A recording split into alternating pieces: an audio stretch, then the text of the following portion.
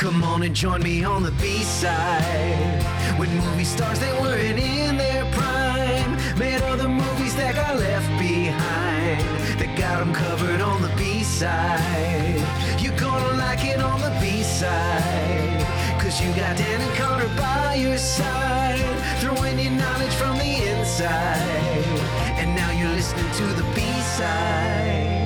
Hello, everybody. Welcome to another episode of the B-Side Podcast for the film stage. As always, I'm Dan Mecca with my good friend Connor O'Donnell. Connor, we're back from our little hiatus. Yeah, that sound was me taking a nice fresh sip of water for this fresh back out of episode. Yeah. Voice is clear. And actually, I think what's cool about this is we're doing something a little different as like a return to form. We're going to tackle... Yeah, this is the first, to be clear, this is the first recorded episode after our little hiatus. So we dropped the Michael Keaton one, but we recorded it before. So we're spoiling the magic. Where it's all how the sausage is made. But so what was I going to say? So First Frame is what our guest here was calling it, and I think it's a good name. Yeah, and we'll we're workshop introduce it. him in a second. But we've done a couple episodes called Final Frames about kind of great directors' final films. We talked about Eyes Wide Shut. We talked about Family Plot by Hitchcock. Obviously, Eyes Wide Shut by Kubrick. And this was a good idea. And we're going to talk about three great filmmakers' first films. And it's a pretty purposely wide margin. And our guest today is Andrew Adams, who's an LA-based filmmaker with a film called American Meltdown that's running the festival circuit. And Andrew, I've known you a long time. We'll get into it. How are you doing? I am doing great. Thank you for having me. Just quickly before we get into, I'm going to say the names of the movies first because I always forget to do it early. We're going to talk about Quentin Tarantino's first semi-feature, only half of it film exists. Question mark, right? Yeah, it's funny if you look into it, like the story was they lost / like half of it got burned, but then he revealed that that was a lie, and the 37 minutes that exist are like the 37 minutes he likes, which those are the best minutes. Well, which we'll get into because yikes. But okay, but so Quinn's kind of first semi movie called My Best Friend's Birthday, which you can find on YouTube and other places. You know, it's like not great quality, but you can definitely, we'll get into it. There's really a lot to talk about with it, to be honest. And then we're going to talk about, this is a fun one. And this was kind of me. I mean, you had suggested it, Andrew, but I was like, if it's on the list, Larry David's film, Sour Grapes, which was kind of his, I'm leaving Seinfeld and cashing in a little bit of it to make a Steven Weber, Craig Bierko vehicle called Sour Grapes, which we'll get into. Very interesting. It feels like he was pulling like a Charles Lawton. He was like one and done. I'm going to do one. I'm going to just do one. Yeah, and it has a lot of similarities to Night of the Hunter. No. Yeah, of course. And then our final one, we'll talk a little bit about Barking Dogs Never Bite, which is Bong Joon-ho's first feature. Director Bong, the great. You know him obviously. He did Parasite. He did Okja. He did Snowpiercer. He's done The Host. He's done Memories of Murder, Mother. Very talented filmmaker. So these are all. There's a lot to talk about with all of them. Andrew, what do you got? Well, another thing that I liked about this was that basically all three of these people, everything else they've done is an A-side, right? Basically. Right. Which is actually, that's a great point that I didn't even think of. Larry David, I guess, is the outlier because he's technically never made another film. But the things he's known for... The only one, like it's funny, popular. The only other thing with Larry David that you would kind of count is Clear History. Right? Yeah. Because he wrote that, right? He wrote it, he's a star, that one's better than Sour Grapes. But you're right. Yeah, Larry David, Curb, and Seinfeld, basically. And then, Bong, I think you could probably call stuff like Mother a B-side, but to your point, there's not a lot. And then obviously Quentin, the Man from Hollywood in Four Rooms, maybe like Death Proof, kind of, right? It's like not really. So you're right. That's funny, actually. Yeah, it's like really, it's like a only A-sides list, basically. But before we jump too far into it, I want you to tell us a little bit about American Meltdown. And I want to say this at the start. So we all work in or tangentially around the industry and stuff. And we know people who make things, we make things. And what is so refreshing about this conversation is like, you know, you're like, yo, so me and Andrew, we worked together as PAs a long time ago, and we kept in touch for a little while, but then you moved to LA, you know, life happens, whatever. And then like we were chatting, we kind of caught up because, you know, I've been lucky enough to be part of the film stage for a long time. We're lucky enough to still be around and have a kind of a listenership and a readership. And you've been making stuff in LA for a long time and having, you know, real success, like just surviving, thanks. Like being out there doing it, like, you know, which is incredible. Like anyone knows it's not easy. But so, hey, made a movie. It's getting into festivals. And look, you know this. For anybody who's read scripts, you're like, fucking okay. Oh, like, no. Yeah. I'm gonna watch it, but I don't know, you know. And you know, that's just part of the game. It's like I've been that to a million people, I'm sure, right? It was like, oh, it's kind of sucks, you know, whatever. And how amazing it was to watch your movie and be like, this kicks ass. This is really good. Like, and that, we talked about it before that, so I'm not surprising you with any of this. But like, you've had some success. It's gotten to a lot of festivals. Man. You're going to mention, I think, Film Quest in a second. And so, like, tell us about the movie. Tell us about the trajectory towards it. You know, this kind of burgeoning, blossoming that's happening with it. Floor is yours. Yeah, well, basically, like when I met you, like a decade ago now. Yeah, longer probably. Yeah. Yeah, we were. I got into film to pursue narrative filmmaking. Like that's always been the passion. It's why I was stoked to like go watch these movies and why I want to talk about them. But you know, like you got to make a living, and so I just got pulled into like branded stuff and all those other things. And I felt very lucky to know that I was making stuff for my living. Felt great, but it was never like the stuff that I wanted to be making. And then I was writing scripts for a long time, trying to figure out how to get something made, and I could never figure out the fundraising part. So American Meltdown happened at the beginning of the pandemic when everything shut down, and I was angry, and I was in quarantine, and I was freaking out about rent and everything. I was kind of like, I'm going to come out of this with something. So I just started writing. The plan was to write something that I could self-produce very cheaply, and then because of that, I went super personal. And when I finished the script, I was really happy with it. I shared it with some friends, and they're like, hey, there's something here. So we just went out and we made it, and along the process, tried to make it as big as we could. So we're really proud of it because even though it started as this very scrappy DIY micro-budget project, it's got some legs. We've been going to festivals. So yeah, I would describe it as a dark comedy. We've been calling it a millennial coming of rage story. And, that's a good sellable line. I like that. That's true. I mean, that's true. I mean, give it like the 20-second plot of it because it's it's a very like, and it actually kind of fits with the provocateur nature of these filmmakers we're going to be talking about. Kind of unintentional, another unintentional thing, but kind of. It's in that also vein. think that might be part of the reason that I like these filmmakers and why, like, when I was brainstorming, like, well, which filmmakers do I respect? Like, there's just something about the energy that they have. Bong, especially, I love. And actually, when people ask me about the tone, because the tone of my movie is really tricky, and I was trying to, like, explain to people, because it has, like, drama. In a lot of ways, it's about what it feels like to be broke, but it's funny, and it's got crime caper stuff. And so I would always point to, like, Bong Joon-ho's work. It's like, we tried to make something artful, and full of like actual political thought and like stuff that resonates, but we wanted it to be fun and entertaining first thing. But so the basic plot of it that I tell people is it's about a young woman who loses her job, and she's her home gets broken into, she's struggling to pay rent, and everything's falling apart. And then she befriends a pickpocket who convinces her that the only way to make it in America is to commit petty crime.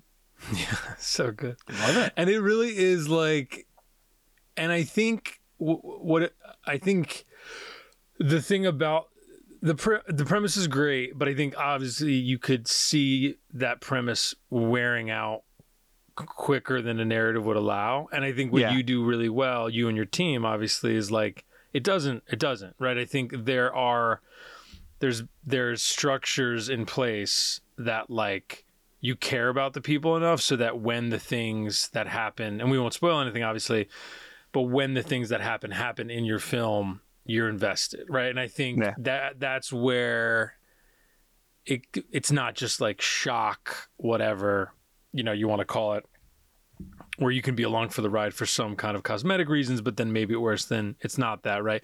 And it's funny, this is like a very way more hoity-toity than I mean it to be, but to the point of like being broke thing, you're so right with the movie, right? And I think this is an interesting reference, but I always think about it. One of my favorite books I ever read is this George Orwell book called Down and Out in London and Paris, which is it's a nonfiction book. It's him. I think it's like, I correct me if I'm wrong, people who are listening, but I'm pretty sure as I remembered, I read it when I was backpacking. So this is before I met you, Andrew. I was like 20 years old. But basically, he writes about being poor. It's just about being poor in London and Paris. And the thing he writes that that always sticks with me, though, is like the thing about being poor. So just to clarify, it's his first full-length work. So apropos to this thing. Come on. So Orwell's first full-length work, and it is considered a memoir. So okay, so so Down and Out in Paris and London is the title. Yeah, Down and Out in Paris and London. Yeah, so he has this great observation where he's like, if you're poor, and obviously this is discounting. I mean, obviously, if you have a family or a dog, that if you are poor, right, and it's like things are really dire, your life gets really simple, where it's like the only thing you're focusing on is like how to get food, and there is a like nirvana in the simplicity of just I just need to eat. And I think when the pickpocket in your film comes into play, there's some of her energy is like that, which is like she kind of injects positivity in the movie and comedy. And obviously there's other stuff that comes with it. But what I love about it is it's like, I mean, she kind of figured it out, right? Like she's and it's like that kind of breaks, your lead character's brain a little bit, and it's very a relatable yin and yang scenario. And even to the point where like I got 2 kids, right? Like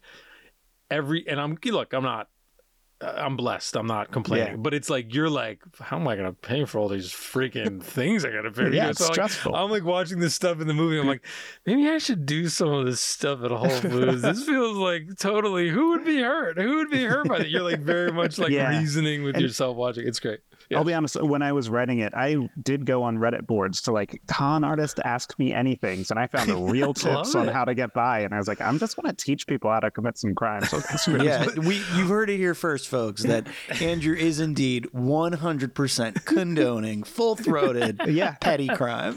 Con artist and filmmaker Andrew Adams. We specifically say in the movie at times, like, don't do it to mom and pop shops, do it to big corporations, because that's how I feel. And I think also it's like look, there's a million things, but even the inception of the movie, right? Perfect, right? Like quarantine, we're all like, what's happening?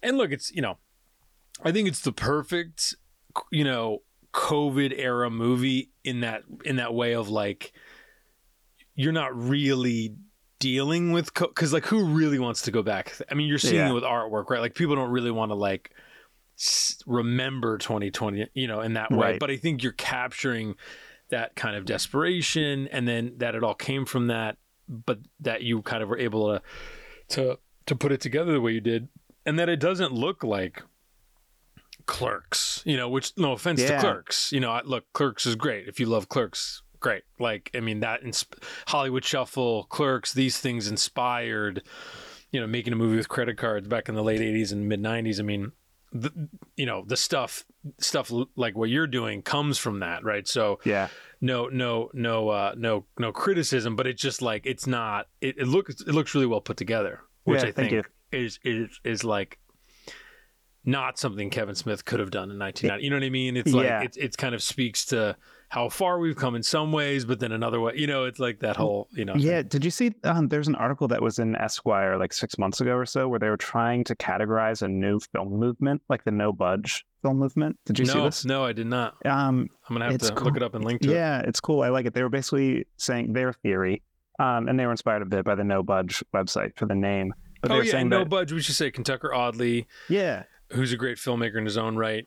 That's kind of his thing he started, and No Budge is great. That website, I'm a big fan of that. And and they have lots of amazing films on it. But so Esquire was kind of talking about them and what Slamdance is doing, and how you see a lot of filmmakers now kind of like it's the next step after mumblecore, where like people have learned how to make movies cheaply, but they didn't want to do like the naturalistic, no production value thing. So you instead you get like indie filmmakers who are still like doing very DIY productions with duct tape, but they're like trying to make them genre movies. So you get like weird noir detectives, or like mine has, we were inspired by Ocean's 11 for parts of it and stuff like that. Well, I remember like Aaron Katz, is considered part of that mumblecore movement.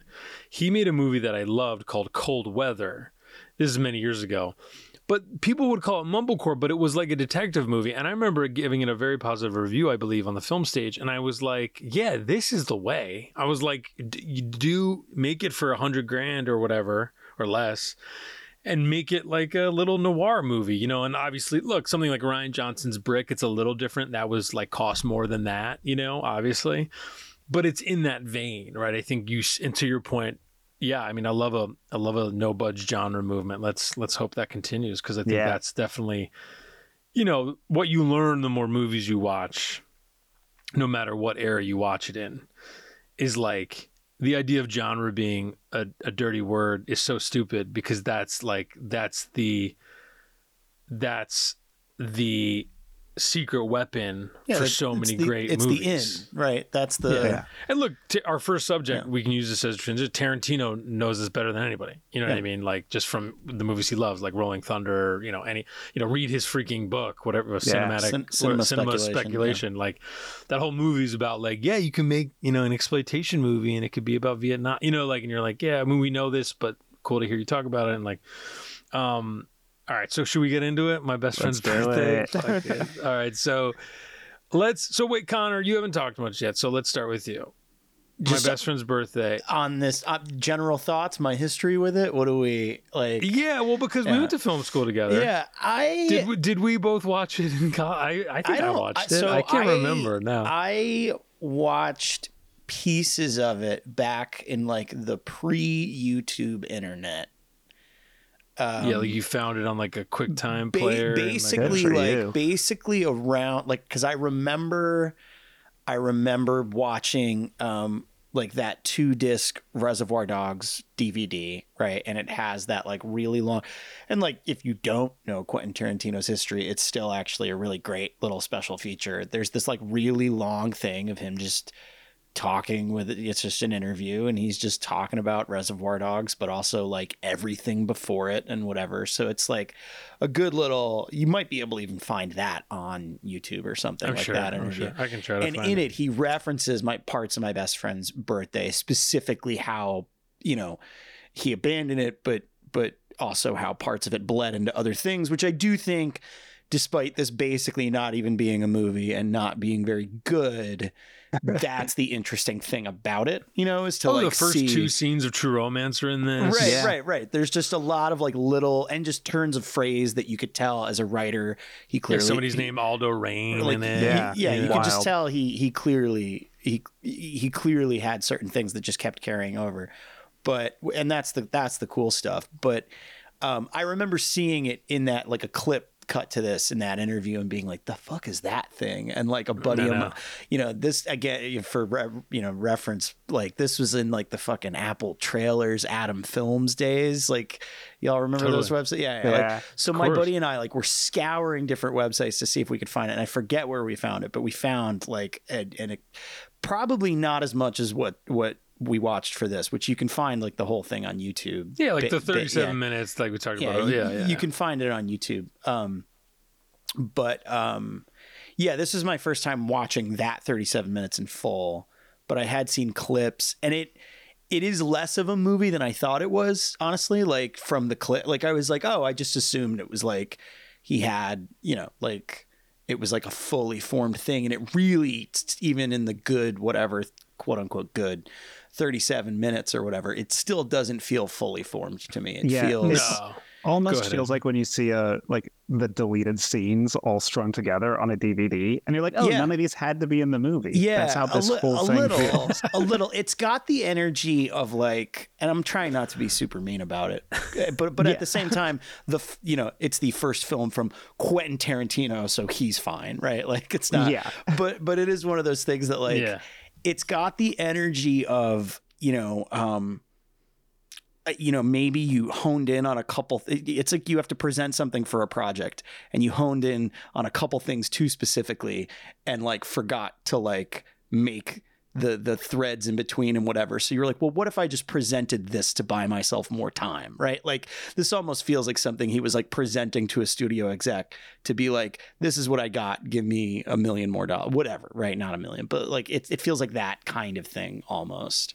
Well, it reminded me, like, we all made stuff, right? And Andrew, you're still, you know, we're all still making stuff, but obviously you're having this kind of, it's hopefully continuing burgeoning moment. But like, even recalling, like, we were talking before we started recording, like, I made a movie when I was 22 that isn't very good, you know, but, or even actually before that, actually, I made a movie in college, and Connor was a big part of it. And me and Connor, we talk about this, like the last scene we shot for that movie was me and Connor were in it, and we filmed it in the film editing, like using the Steenbeck, like we filmed it in that room, and we lit it we like used the light of the like light where you would like look at the film frames, whatever you'd call that, right? Yeah. We lit it like that, and it's like this intense scene between our two characters, and that's like the best thing we did in that movie. But it also feels like maybe we figured it out by the time we got it. But this is my point though. Like that was like a pickup scene we needed to like connect the dots, but we were learning making that movie. So by the time we did that scene, if we were smart, we would have been like, we should just redo everything because now we know how to make it look cooler, right? But it was too late, you know. Yeah. But anyway, go ahead. I think I've even seen Quentin Tarantino say in interviews that the thing that he likes most about My Best Friend's Birthday is that it was his film school. So not that he's proud of it at all, but like the leap that he made from that to Reservoir Dogs is kind of insane.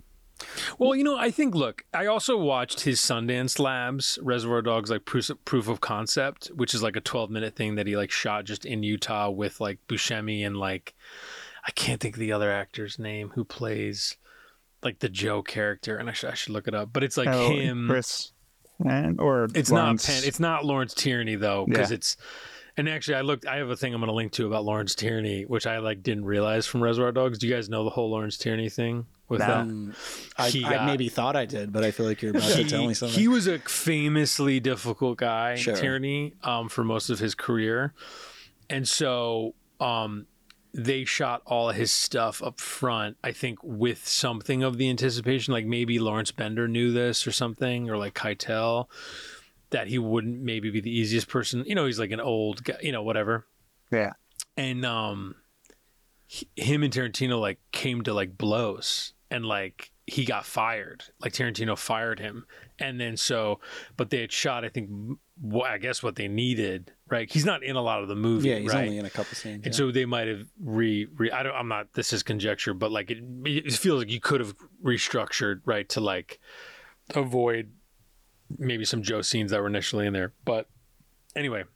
Yeah, I mean, I guess as long as you film them getting shot, that's the thing that matters. Right. Even the opening scene and the final scene, you're good. Yeah, so I think anyway, so spoilers, I guess, for Reservoir. No, sorry. But so the Sundance Lab thing is kind of gnarly, is my point, right? And that's like very close to, you know, he's at the labs for Reservoir Dogs. But you know, look, this speaks to, in more of a positive way, you know, when you get your team together, if you can raise $1 million in 1991, you know, which is way more now, right? You know, and if you have somebody like Harvey Keitel who's kind of bringing in the people you need, like I'm sure Tarantino was learning on the set of Reservoir Dogs and was lucky to have a crew around him, right? That was more experienced, you know, and you know, and helping him and understanding his vision, but also understanding, okay, oh no, Quentin, we gotta do this. Maybe you don't understand that, you know, and I'm sure you know, and I think, but it is crazy to watch. I mean, all of that being said, you know, the simple plot of My Best Friend's Birthday is not really a plot, but basically there's a radio DJ and his like cohorts, and Tarantino plays kind of the DJ. Yeah. Who I guess Clarence and Mickey are the two. Yeah, he's Clarence. Yeah, right? Yeah. Tarantino's Clarence. Craig Hammond is, or Hammond is Mickey. Yeah, and I guess the best friend. He's the my, right? Like Tarantino's the my. Yes, correct. And the best friend is would you say it's Mickey or Nicky? Mickey. Yeah. And so basically, it's like they're doing their work. The guy gets dumped. It's his birthday. He's sad. That scene, admittedly, is the best. I think the best kind of structured thing in the movie when he gets dumped. Yeah, because of when the girl comes in and is like, because of the way she has like punchlines and twists. Yeah, because of the way the turn of that whole scene is like, and then the other guy comes in, or was always like, there. That's right. like, I mean, it's got a very like. It's got a very it's like a sitcom and it's got thing, it's the same thing that could have shown up in like Clerks or what, like it's got that kind of energy, but it was admittedly one of the only times where I like laughed. I was like, oh, this is good. Like, yeah, I thought basically Mickey's girlfriend shows up after they've kind of had a tough time, and he thinks that she's like seen the error of her ways or whatever, and she's like just coming by to like pick up a record so she can listen to it with her new boyfriend, who's like more handsome, more successful, like, and then like they're catching up and her life is going great, right, ever since she dumped him. And it's like a great, the way it played, honestly, in a funny way, like most of Tarantino's better scenes later in his career. The longer they go on, in some cases, when they have those turns, you're like, shit. Like, this is the thing that's been happening the whole time, kind of. Right, so it's been worth it for this. Yeah, it's almost like a very small example of like that kind of setup and payoff. I mean, the back half of this like half movie is like, so he gets dumped, and then it kind of becomes Clarence gets him a sex worker, but then it goes wrong, kind of. But then it kind of goes right? And it's like the beginnings of True Romance is where that comes in. And the other scene that I thought was okay is when Clarence, who's Tarantino, is talking to the sex worker, and that's a version of what you'll see between Patty Arquette and Christian Slater in True Romance. Obviously, way better. But I did like watching that. And like, look, here's the thing about Tarantino, and Andrew, please chime in here. He's never been a good actor. And I think and I couldn't even tell you, like, Destiny Turns on the Radio. I couldn't even tell you a time where I was like, all right, Quinn, there you go. I don't know if I could tell you a time. I don't know if I could tell you a time where someone else couldn't have done it better. I'll say that. I mean, maybe the scene, and this is so like, but the monologue in Reservoir Dogs and the scene in Pulp Fiction, the scene in Pulp Fiction, which is so tough now because of all the whatever he's saying the N word every 2 seconds, but like the manic energy of that scene in Pulp Fiction is like does match. Yeah, he's like a distillation of it. Yeah, the character matches the moment, and the actor matches that. Like, but I don't know. What do you think? I do kind of like him in Reservoir Dogs, but partially because he's playing himself basically. He's just rambling about music. Sure. This is almost like the difference. I think is in Reservoir Dogs, he just has like the one key scene to make a moment, and then that's kind of it, right? Yeah. Versus like the problem here is like he's the star of the movie, right? So it's like very tough because you're just like, oh, like these just aren't, and it's this thing of, it feels like he has some other characters who work in the radio station who like have, do the Tarantino patter, but they don't know how to do it because he hasn't found those actors yet, right? Like he just hasn't found a Michael Madsen. It kind of reminded me. Whoever. I mean, this is I'm being, these are not on the same level, so don't take this to be. But it's a little bit like, have you guys watched L.A. Takedown, the Michael Mann TV movie? Yes, that was I Heat. have not. Okay, so L.A. Takedown, Heat is a 95. But he basically makes Heat. I'm not familiar with Heat. Could you explain? He makes Heat for TV in the late 80s, and it's called LA Takedown. And it's shorter, obviously. It's a TV movie, right? It's less than 2 hours. Yeah. But it's got a lot of the same scenes. And if you watch the movie, you could teach a film class in casting of like... Yeah. Because the diner scene specifically is like the same. Yeah, is the same scene. They have the Vincent Neil, Pacino, De Niro scene in the first movie, and there are good moments in LA Takedown, but it's like, look, these are TV actors. They're incredibly charming, but they just don't. They lack a little bit of the gravitas. The camera is doing them no favors because it's a TV budget. It's also which back such an then extreme was a jump different too. thing. Like as an example, because it's like LA Takedown to Heat is like, what if we went from TV actors to the two best actors currently living? Maybe No, like I know. question mark. But it's not unlike. I mean, look, and this is the thing. Man had already, and the reason it's like weird even to bring up LA Takedown, which is like a real TV movie that people like. Yeah. With My Best Friend's Birthday is like obviously two different area codes, but it's still like just a funny thing of you could. Just if you wanted to get really film school about it, like point out how a lot of those lines in My Best Friend's Birthday, they just get smoothed out. They get figured out. Like Christian, they sound better coming out of Christian Slater's mouth. They sound better coming out of Patricia Arquette's mouth. Like, he does the good thing in True Romance of he kind of combines Clarence and Mickey into Clarence Worley in True Romance. Versus like this part of the narrative that almost could be the B-side to True Romance, which is the scene you don't see, which is where Alabama gets hired by the friend who owns the comic book store, right, in True Romance, like is sort of what's happening here, kind of, right? Like also, but he just like because then moves the dialogue around. Basically, then Clarence in My Best Friend's Birthday basically has the scene with the Alabama character exactly in the bed at the end of this movie. Yeah. Which was also like the first time I felt any level of emotional investment in My Best Friend's Birthday. Yeah, the and final so scene. Yeah. and so it's kind of exciting that you can just go turn on True Romance and see the rest of that story.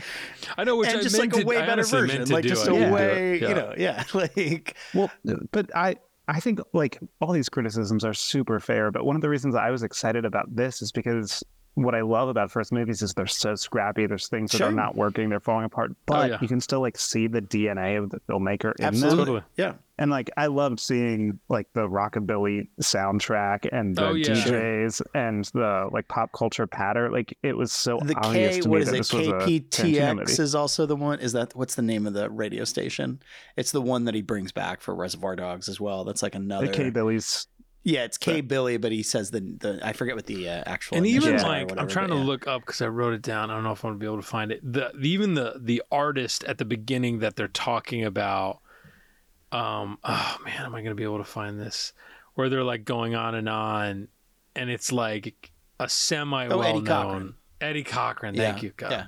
Where it's like that that's in all of his movies, right? And you're like, yeah, but that that anachronistic kind of like specificity, point to the whole, Uma Thurman, John Travolta scene at the diner where they're talking, you know what I mean? Which sort of gets rereferenced in this too, which is kind of yeah. And I think so. To your point, I agree, Andrew. It's like watching these things are so comforting.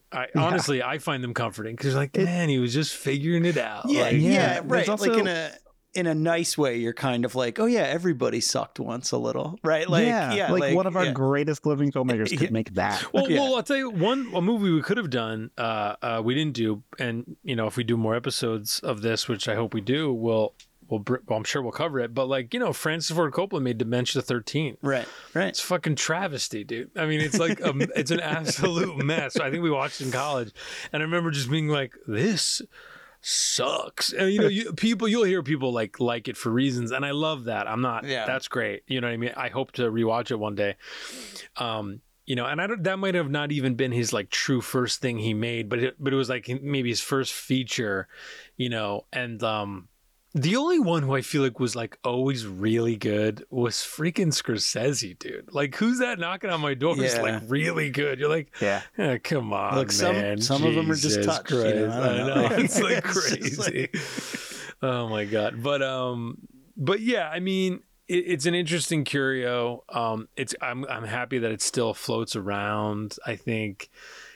He's always mentioned he'd like to put it all back together just as like an artifact, but I don't know. Who knows if that'll ever really happen. It's funny now he's in this like reflective, he's doing that podcast, making his, allegedly his final film, writing books. Yeah. I hope he just remakes this as his final film. Wouldn't that be so fun? He's just like, the movie critic is just My Best Friend's Birthday. I could, realistically though, I could see him like cameoing as Clarence Poole for a scene in the movie critic. I could see him doing that. I do hope. We were saying, Andrew, in our last episode on Michael Keaton, we were saying we were like loving on Keaton in Jackie Brown pretty hard. Wow, and we were like, man, so get him good. back for a scene in the movie critic just one more time. As Ray Nicolette, though, somehow. Like... Bring Ray to LA. Get him, do one more a third Nicolette cameo / scene. But yeah, I mean that's it, right? We can move on probably to Saturday. Is there any kind of other? Andrew, is there anything anything else you want to add? Not really. I was really excited to see this one because it's Tarantino and I'd never seen it, and I just didn't actually find that much in it. What's your favorite Tarantino, Andrew? Oh man, I go back and forth. I mean, like when I was discovering movies, like Reservoir Dogs, Pulp Fiction, and Jackie Brown were like this holy grail. And then Pulp Fiction is, I mean, it's, it's famous one. It's obviously out there, but I also rewatch Inglourious Bastards over and over and over again. Yeah, that one is really good. I think me and Connor are in agreement. We have trouble quitting Jackie Brown. Yeah. Jackie Brown kind of always floats back up to the top for me. But it's funny because I was thinking in just kind of scrubbing through before we jumped on the Zoom, My Best Friend's Birthday. There's also like my favorite scene in any of his movies is the finale of Kill Bill Volume 2, where like David Carradine has that amazing monologue. I like rewatch that all the time. The Superman monologue that leads into the final fight. Like, you know what I always think of, because Warren Beatty, they almost got Warren Beatty to do that. That's the thing I always think of is like, but Beatty would have crushed this. Nobody loves Beatty. No one loves Warren Beatty more than me. I love Warren Beatty. Right. Carradine brings a weirdness to that Beatty would have never. I feel like it's so great. It was the guy who was the star of Kung Fu. Like, well, yes, obviously. When you think about the Sam Jackson thing, and you know what I mean. Yeah, and it does make it all a little more kind of strange. Tarantino, because you're like, how could all these people be seduced by this one man? Where it's like, if it's Beatty. It's a little bit more obvious. Yeah, well, obviously, right? Like, yeah. Beatty, even in 04, Beatty. I mean, look, and he got God knows he's like 90. He still looks good for his age. But like in 90, 03 when they're filming that, he had just made 2 years ago, he made Town and Country, which he had just made the one of the worst movies ever made. He looks great special. Town and Country, my God. Well, I think we talked about that on this podcast, right? Not as an official B-side, but we did. We did talk about next it. episode. Have you seen that? I haven't. No, I will now. Well, you get ready, buddy. get ready. All right, so that's my best friend's birthday. Go ahead, real please. Quick anecdote before we go on. One of the best movie-going experiences I've ever had. I somehow got tickets to the Friday night showing of Once Upon a Time in Hollywood at the New Bev, which is Tarantino's theater, for those who don't know. Yeah, that's fun. It was one of the best screenings I'd ever been to because it was just like electric and people were freaking out, especially at the finale. But when the lights came on, Tarantino was in the back row watching, and he didn't tell anyone he was there. He never did a Q&A, nothing. He was just there to watch people see his movie on opening night. That's nice. And we could just see him like beaming in the back seat as we all walked by, and he would just kind of like wave and shake hands. But it was very chill. What a relief that must feel like, Yeah. Just to like people to like your movie, but like not even like, but like see it, because that one also, and again it's the most recent or whatever, but like that one is also relatively high in like my ranking of his movies. Like I think about it quite a bit when I think of his movies. I just think, to me, what's so crazy, and I don't even know how to. It's hard to even quantify it. Like why I couldn't even tell you why that Brad Pitt performance is like touched from God. Like you're like, I don't even understand it. Like you're watching it, because it's like because like I think Leo's great. He's great in the movie. No, I think Robbie's great. Everybody's great, right? But Pitt is like, not Pitt's to open up a can of worms here, and we don't need to really get into it. But even all of the bad press that follows, right? With Pitt, like all of that, right? it almost makes the performance better because you're just like, and especially when you read the book Once Upon a Time in Hollywood, right? Oh God, like, which he's the Cliff Booth character. Andrew, I don't know if you read the book. I haven't read it. No. The reason it works is because it is like the embodiment of like Hollywood as this. At least to me, this has always been my read on it. Of like, Pitt in that movie is the embodiment of like an icon of Hollywood, insofar as like Hollywood being this beautiful place that does terrible things, right? Yeah. Like, and like we take care of our own in a very insidious way. Yeah. And I know he's just a stuntman in it, but I'm just saying it's Brad Pitt, and he is beautiful, right? Like, and so it's this very interesting thing to me, especially like when you see what he quite literally executes in the finale of the movie. It's this thing of like, can we find this violence acceptable because it's preventing this other, much more horrifying violence that we know about historically, right? That Tarantino's like undoing.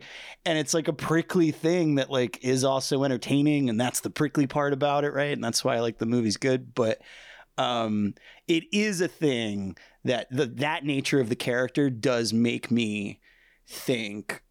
I continue to go back and think like, oh man, if that was Tom Cruise, it would be absolutely perfect. Because like Cruise has enough of like he's weird. But who would have been the other actor, right? Like Cruise seems like someone who it would have had to be not Leo, right? Because they had these pairings. Was the whole thing, right? Yeah. It would have been, so yeah. I don't know who would have been the Billy Crudup. Sure, why not? Right? Who knows? Sure, great. That'd be great. I love Make it Toby. Make it Toby. Grab another member of another Pussy Posse member. Yeah. Lucas Haas. Sure. Why not? Kevin Connolly. Is Haas not in Once Upon a Time in Hollywood? I feel like he shows up for a scene. Does he not? Can I tell you? We are so far off, but I gotta just say this because this comes up all the time. I love that Haas. I think have we all seen First Man, the Damien Chazelle movie? Indeed, yeah. Yeah. Okay, so in First Man, Lucas Haas is in First Man. What I love is he's Mike Collins, who's the guy who didn't. He just died, I think, Mike Collins. He's the guy who stayed up in orbit around the moon. Stayed on the moon. He just orbited around. Yeah. And I love that it's Lucas Haas who plays him, right? Where it's like the Pussy Posse guy who like didn't become Spider-Man, who like didn't become Dom Cobb. He's like, he was like, in Witness, great Witness, and he knows how to very good career. And he's like the dude in Inception who like gets taken away before the big job, right? Because he fucks up the carpet. He fucks up the carpet in the beginning. He's also the Mark, I think, in Widows, right? In the Steve McQueen movie Widows. Yeah, he's a good actor. So nothing against him. I just love that he plays that role in First Man. Anyway, all right. So we won't go too far into other debuts because maybe we'll come back to this, but there's like we've been talking about it. There are plenty that are fascinating. Like I feel like one that was on your list, Andrew, correct me, was Lisa Cholodenko's High Art. Yeah, great movie. Just as an FYI, like just a really. Oops, sorry, hit the mic. It was like a daring, like kind of a fuck you type of a movie that like I saw way too young, and I like in utero or like blew my hair back when I was still growing hair, where I was like, what am I watching? Like, right. And so there's a million stuff like that where it's like, that's a great debut. And then even like, you have stuff like, well, like, I mean, it's weird, right? Because it's like, obviously something like Citizen Kane is this, incredibly amazing, auspicious debut.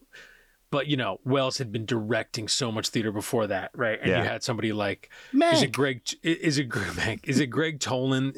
Right? That's his name, the cinematographer. Yeah.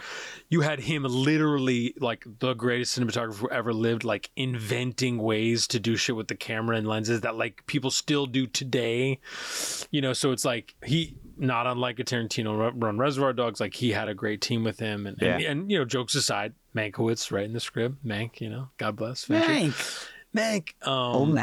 I really wish that title had an exclamation point. It probably should have. And, a few more thousand people would have watched that. Maybe. Netflix. Just get a little more excited. But this is the weird one, the middle one, Sour Grapes. This is you. This is all you. This is buddy. all me, man. Yeah. Real quick, I want to go on record as saying I fucking love sour grapes. No, so this is why I wanted to ask the question. So what did we all think? So you love sour grapes. So I'm happy to hear this. This makes me happy because I think this movie is I think it is funny. I don't think it's good. Yeah, so this is what I would say. Like, this is what I would say bits about in it that are very funny.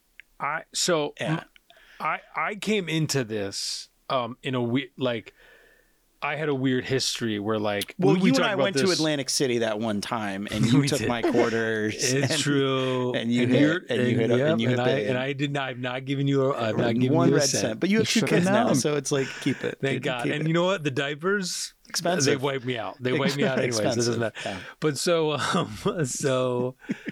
Ask Connor how often I just complain about diapers. It's got to be the most annoying thing to be somebody like, just enough about the diapers. I know they poop. I get it. But anyway, so my thing with sour grapes is I definitely saw it a long time ago because it comes up a lot on the podcast. But like my mom, you know, has always been a movie lover. My dad too. But like I always kind of credit my mom with being the reason I love movies the way that I do because she would always watch movies. She'd rent movies. And she was always pretty good about, like, if she rented a movie, I'd pop it in. And, like, you know, it's probably one of the reasons I saw stuff like High Art, where I talk about stuff like Bill Condon's Gods and Monsters, or, like, you know, stuff that, like, challenges you. And, like, when you're 11, you're like, what? Like, you're, like, trying to, like, make heads and tails of it. And I think with Sour Grapes, my parents definitely hated it. Right. When I think nobody liked it right when it came out. Yeah. And I think they probably rented it because it was the Seinfeld guy. And it was like very mean, you know, very glib, very cynical. And it wasn't 22 minutes. Right. Which I think is the big thing with Sour Grapes. And so I watched it and I have always had this memory of it being like this dog that Larry David made that like Lest You Never Speak Of. And I will say rewatching it, it's certainly like formally not great. Like, you know, there's a lot of like takes you probably shouldn't have printed or whatever. But I will say I was kind of, Andrew, to your larger point, there were like really good scenes. Like the Philip Baker Hall scene where he quits. Oh, great. Is really funny. Where he what does he call him when he walks in? He's like... Well, he's like, if he goes like fuck face or something, he's like, okay, fuck face. And like Philip Baker Hall is just like, all right, well, you're fired. Really quick synopsis. In case you did not watch a VHS in the late 90s, which, see, I feel like I had 7 different VHSs that had the sour grapes. It was all the Bierkos. You watched the 13th Floor. That's what it was. Long Kiss Goodnight. No, I just feel like I remember seeing the like coming soon thing before whatever VHS I feel like either it was on one movie that I watched a lot or it was like on like 5 different movies, you know, like kind of thing. But I remember seeing the trailer in like 1999 for this movie a lot and like on a VHS. And I remember being, you know, old enough at the time to like grasp the insanity of the situation of like, oh yeah, that would be a pickle. And the situation itself is these 2 cousins played by Stephen. I love that they're cousins. That is also, I have to say, great. They're cousins. Like not brothers. You know what I mean? Like the cousins makes it better. Is what I mean. Yeah. And not friends too, right? Because that almost it would be friendly, such a different thing. But it's that like obligatory family bond, right? Yeah. Where it's like, he's my fucking cousin. And you get the idea that they're both only children, right? So it's like that would be the sure. Go hang out with your cousin. So Steven Weber plays Evan. Craig Bierko plays Richie. They go to Atlantic City with their gals, and they're both kind of out like a couple grand or whatever, right? But Steven Weber's a successful doctor. Yes, he's literally a brain surgeon. Yeah, so he's like, money's not an issue in his life. Yeah, and I also just want to interject real quick and say that this movie is so insane that just listening to you describe it again, I'm like filled with glee waiting to hear how you're going to do this. And Craig Bierko it's seemingly also pretty successful generally. Guess so. He's like, I guess in my memory, he's like a Nike shoe designer. Designer. Yeah, that's not nothing. Yeah. Yeah, like the famous character from a movie that I love that everybody hates, Elizabethtown. Drew Baylor is a shoe designer. So I cry a lot lately. So basically they go to Atlantic City. They've both kind of not been wiped out or anything, but they're at a loss for and they go to the slots, and Steven Weber is like, to hit anything, you got to put in 3/4 at least. Right. And Craig Bierko's like, all right. So he puts in his last quarter, and then he's like, I'm out. Can you give me 2/4? And Steven Weber gives him 2/4. And Craig Bierko hits a jackpot of like $460,000. Right. And I did the math on this. I mean, I didn't do the math. Google did the math. But adjusted for inflation, it's not like, it's one of those things where I'm like, that's a lot of money anyway. But I like looked it up to get the severity. Like $1 million? Yeah. It's like $820,000. So it's like not an insignificant sum of money. Frankly, even if you are a brain surgeon or not, I think I would think. Even taxed, that's like what, 500 clean? You're getting back? Probably. Yeah. Right. Yeah. It's it probably is 460 after tax. Now in 2023. But basically, hence the sour grapes. Bierko's so jacked. I do love that it. The first shot is just grapes going sour. Yeah, I mean, becoming raisins. It is funny. Yeah, you know what you're getting into. And honestly, that shot might be the most formally impressive shot in the whole movie, if I'm being honest. Yeah, for sure. But so hilarity ensues because they start bickering, and if it's starting to sound like maybe an extended Seinfeld episode that should only be 22 minutes long, that's basically what it is. Because I feel like they kind of run through the concept, right, of Evan wanting at least something substantial, right? At first he assumes he should get half, and then after talking to his girlfriend, it's like, well, I should at least get something, right? So he thinks at least maybe he'll get like 20% or something out of it, right? And the smartest thing, I will say, one of the smartest things the movie does is like different people in their lives have different opinions about it. Yes, yeah. Like and Richie's girlfriend thinks he should give Steven Weber something, and then Steven Weber's girlfriend is like, no, he should give you nothing. And it's like a very kind of like, there's a little like liberal conservative thing happening there, and then like Steven Weber's receptionist like is totally on his side, right? And all these different kind of elements, which I think works. And then I think what you're talking about, Connor, is like a lot of different things come into play. Richie's mother's health, right? All these things. This like whole, unhoused people who live on the street where Steven Weber works. Orlando Jones being one of them, who's really good little performance by Orlando Jones. And I will say, if you're going to have that whole kind of rough part of the movie, but also very Seinfeldy part of the movie, like I just wish there was even more of it. Like I wish Orlando Jones even became more central to it, which he does become pretty central. But the whole thing with the Richie's mother's house and stuff, I just wish they would even gone farther, to be honest, because it's like if you're gonna do it, and his mother, by the way, we should shout out Viola Harris, who listeners might know as Eva Mendes's mother in the other guys. He wants to bend you over and do things to you you never even heard of. Like she doesn't want to walk right for a week.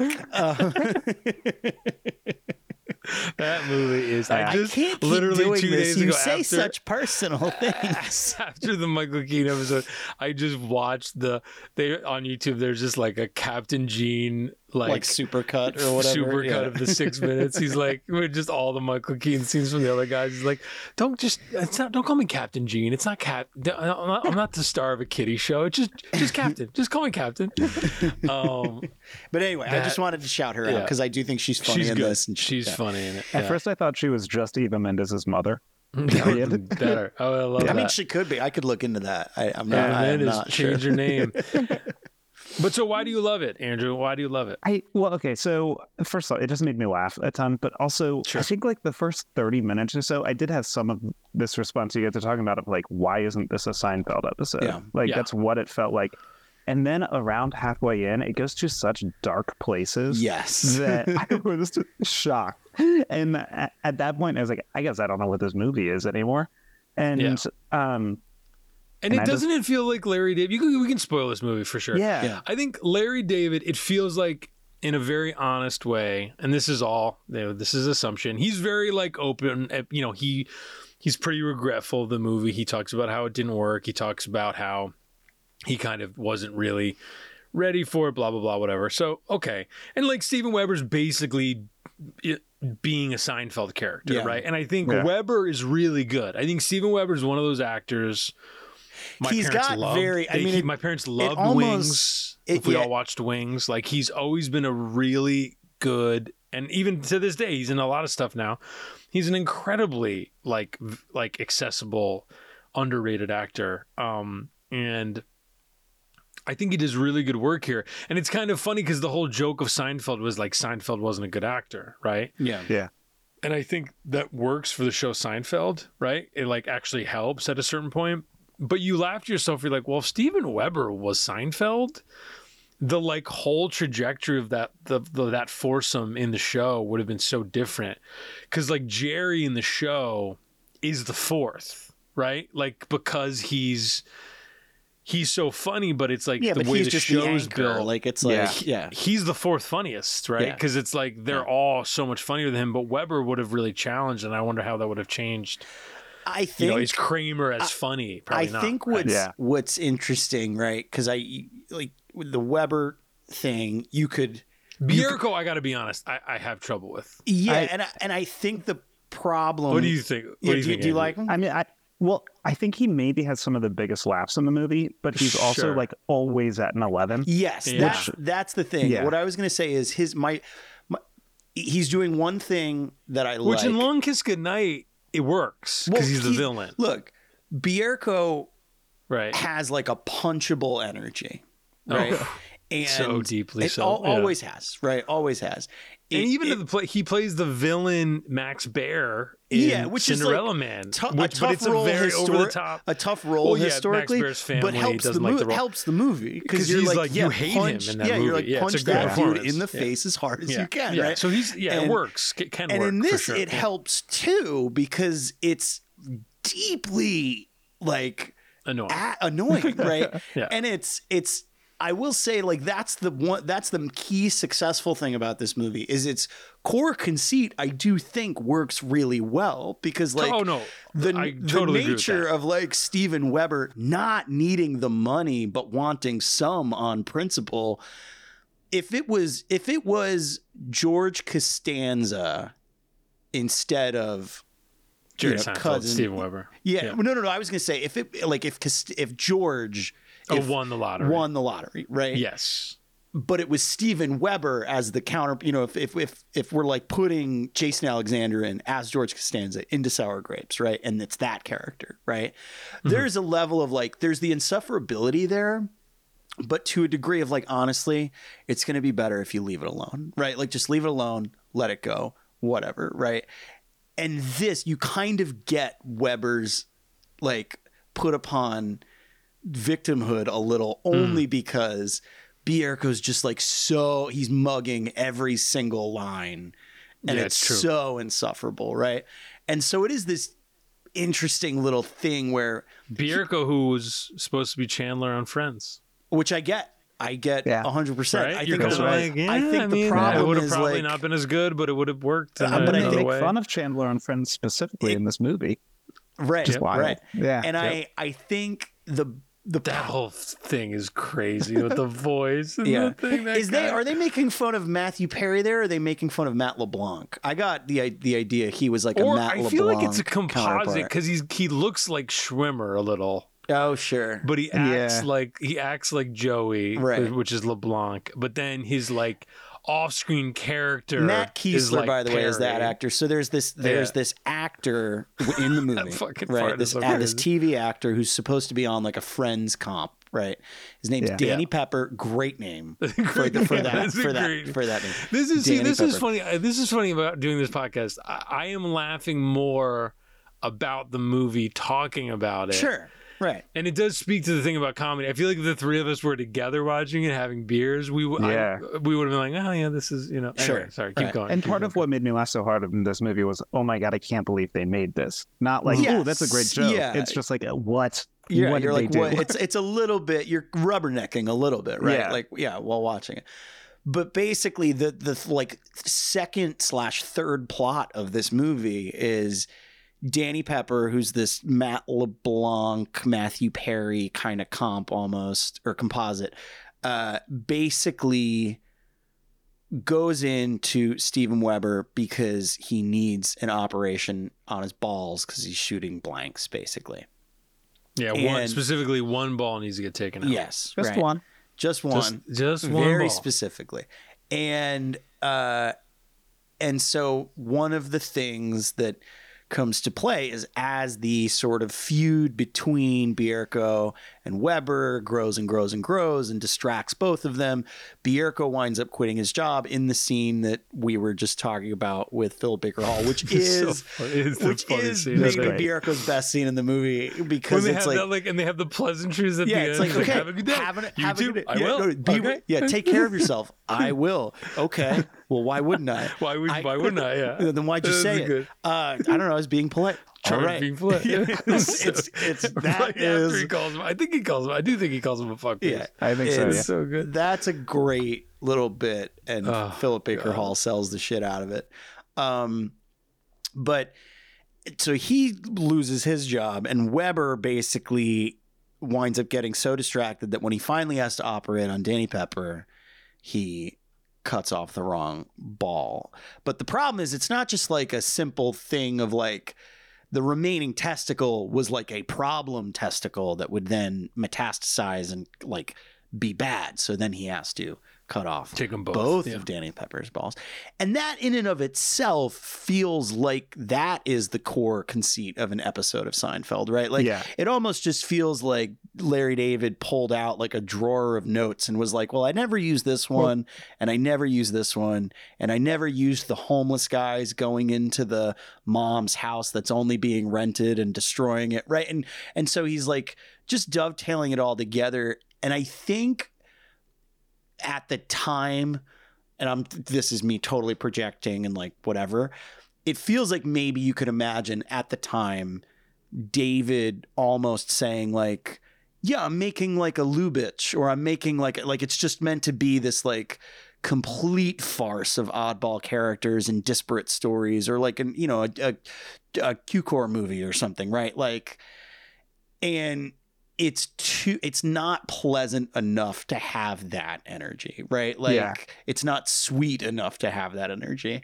And like, I think that's sort of its big problem is like, I think Dan, I think you had told me this.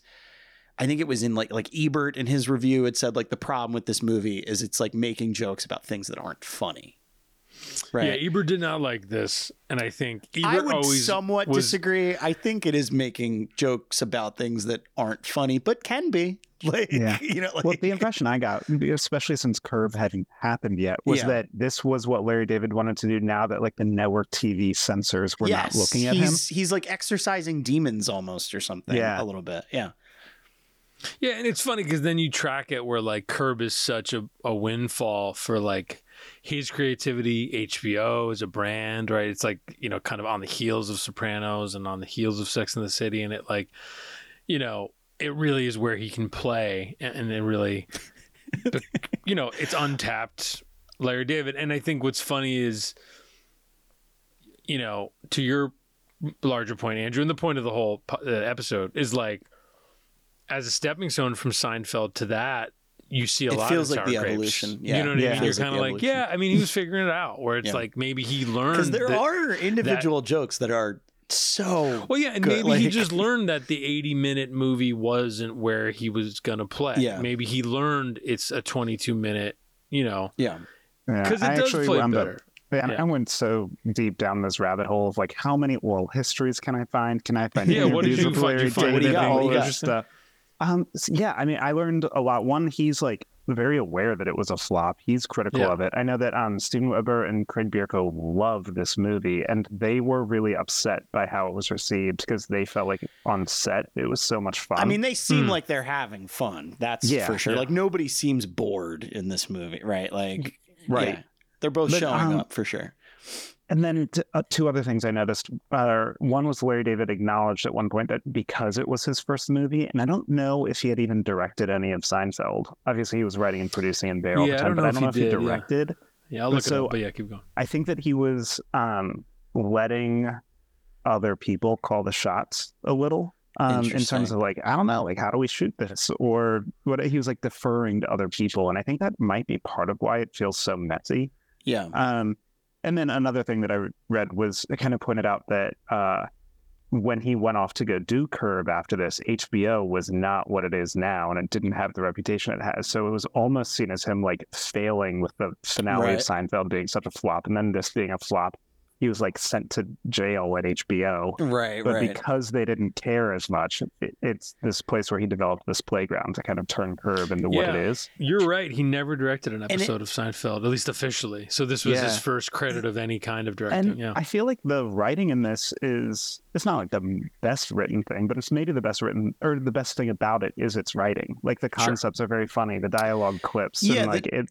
Yeah, the jokes are good and they pay off nicely. I would say the one thing, and again, I don't actually think this is necessarily like a writing failure per se. It's probably more just a directing and editing failure, is there are jokes that make their way in that feel like they were there as sort of a natural part of kind of keeping the energy of a thing moving. Not even they might not have even been improvised. They might have been fully scripted or whatever, but like, and I can't think of specifics, but there are moments and scenes where characters will stop the whatever argument they're currently having to be like, why'd you say that like that?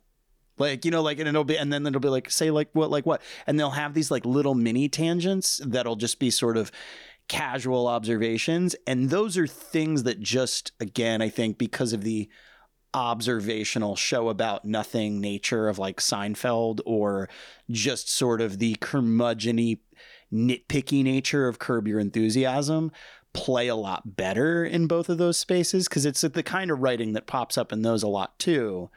But I think here, when you're just sort of mining a conceit and mining the escalation of those those sort of trying relationships, it weirdly feels, it just makes certain scenes feel saggy, kind of like where I feel like it deflates a little bit. But it's a bummer because then he finds ways within the same scene to just bring you back up with a single joke. Like I'm thinking of the scene where Viola Harris has died, right? And they're at her funeral, and her landlord that Craig Bierko was renting the house from after it's been destroyed by homeless people goes to the funeral and is like, hey, is this a bad time? And Craig Bierko, bless him, perfect delivery, like looks back. You can see that it is maybe actually, I was joking about the grapes. This is actually maybe the best staged shot in the whole movie, because you can see the coffin down the aisle. It's true. It's true. Like inside. And he looks, and then he looks back, he goes, yeah. It's just like a perfect beat that, like, that stuff really breathes life back into it again in a way that you can just, it's like relieving that there's Curb Your Enthusiasm in the future, right? Because we don't have to look at this movie as like oh man, he almost had something. Like it clearly, he was able to like execute on it. I almost wonder too if like part of the reason I was so warm towards this movie is because I've had like 10 seasons of Curb Your Enthusiasm to prime me for the sense of humor, whereas if you had never, so I knew what I was getting, where I was like, oh, this is so Larry David, it just feels a little shaggy, but I can imagine if you didn't know that, like, you just shut up. Well, also you got to remember Seinfeld, he had left Seinfeld too, so those last two seasons of Seinfeld are lighter and like sillier. Yeah. Right, which is the Jerry thing, which, people were very critical of when it happened. And I could imagine the feeling like that almost rubs off on it, right? Because it's like you're watching Seinfeld get worse, and the thing David left presumably to do in some regard is like also not good. So you're like, well, what is the point of any of this, right? Like there's this... Right. They need each other, blah, blah, blah. Exactly. Stuff, and then obviously they both went on to kind of do... I mean, look, Seinfeld, B-movie alone, it's like... obviously. We could talk about B-movie on a future episode. Yeah. B-movie is truly one of the weirdest movies ever made. But what's funny is Seinfeld, as we are recording, has his Pop-Tart movie coming out next year. He made a movie about... Yeah. Excuse me? Jerry Seinfeld... I believe it's for Netflix. For a second, I couldn't tell if you were joking. No. Is this episode sponsored by Jerry Seinfeld? Yeah. So Jerry, come on into the Zoom. All right, there he is. Yeah. Jerry Seinfeld. I'm just checking if he's directing. Yes. Okay. It is called. Okay, here we go. So he's making like Air, but for Pop-Tarts. Yeah. Ready? Okay. Here it is. It's called Unfrosted. Oh, okay. Right. Yeah. Michigan, 1963. Business rivals Kellogg's and Post compete to create a cake that could change breakfast forever. Directed by Jerry Seinfeld. I will say, not written by Jerry Seinfeld, which is interesting, and a predictably stacked cast. I believe it's a Netflix production. Yeah. This is like my least favorite trend. Absolutely. Is like, let's go look at how this brand got famous. Corporate thing. And even like. And, me and Connor have talked about this, and we'll move on to our last movie after this. But, like, even stuff like, so they had that movie Tetris, the Apple TV Plus movie. You had, obviously, Air. And then, what was the other one I'm forgetting? Well, Barbie, I guess. Yeah, I like Barbie, but it's weird that it's... It's weird. Yeah. But I will say Blackberry...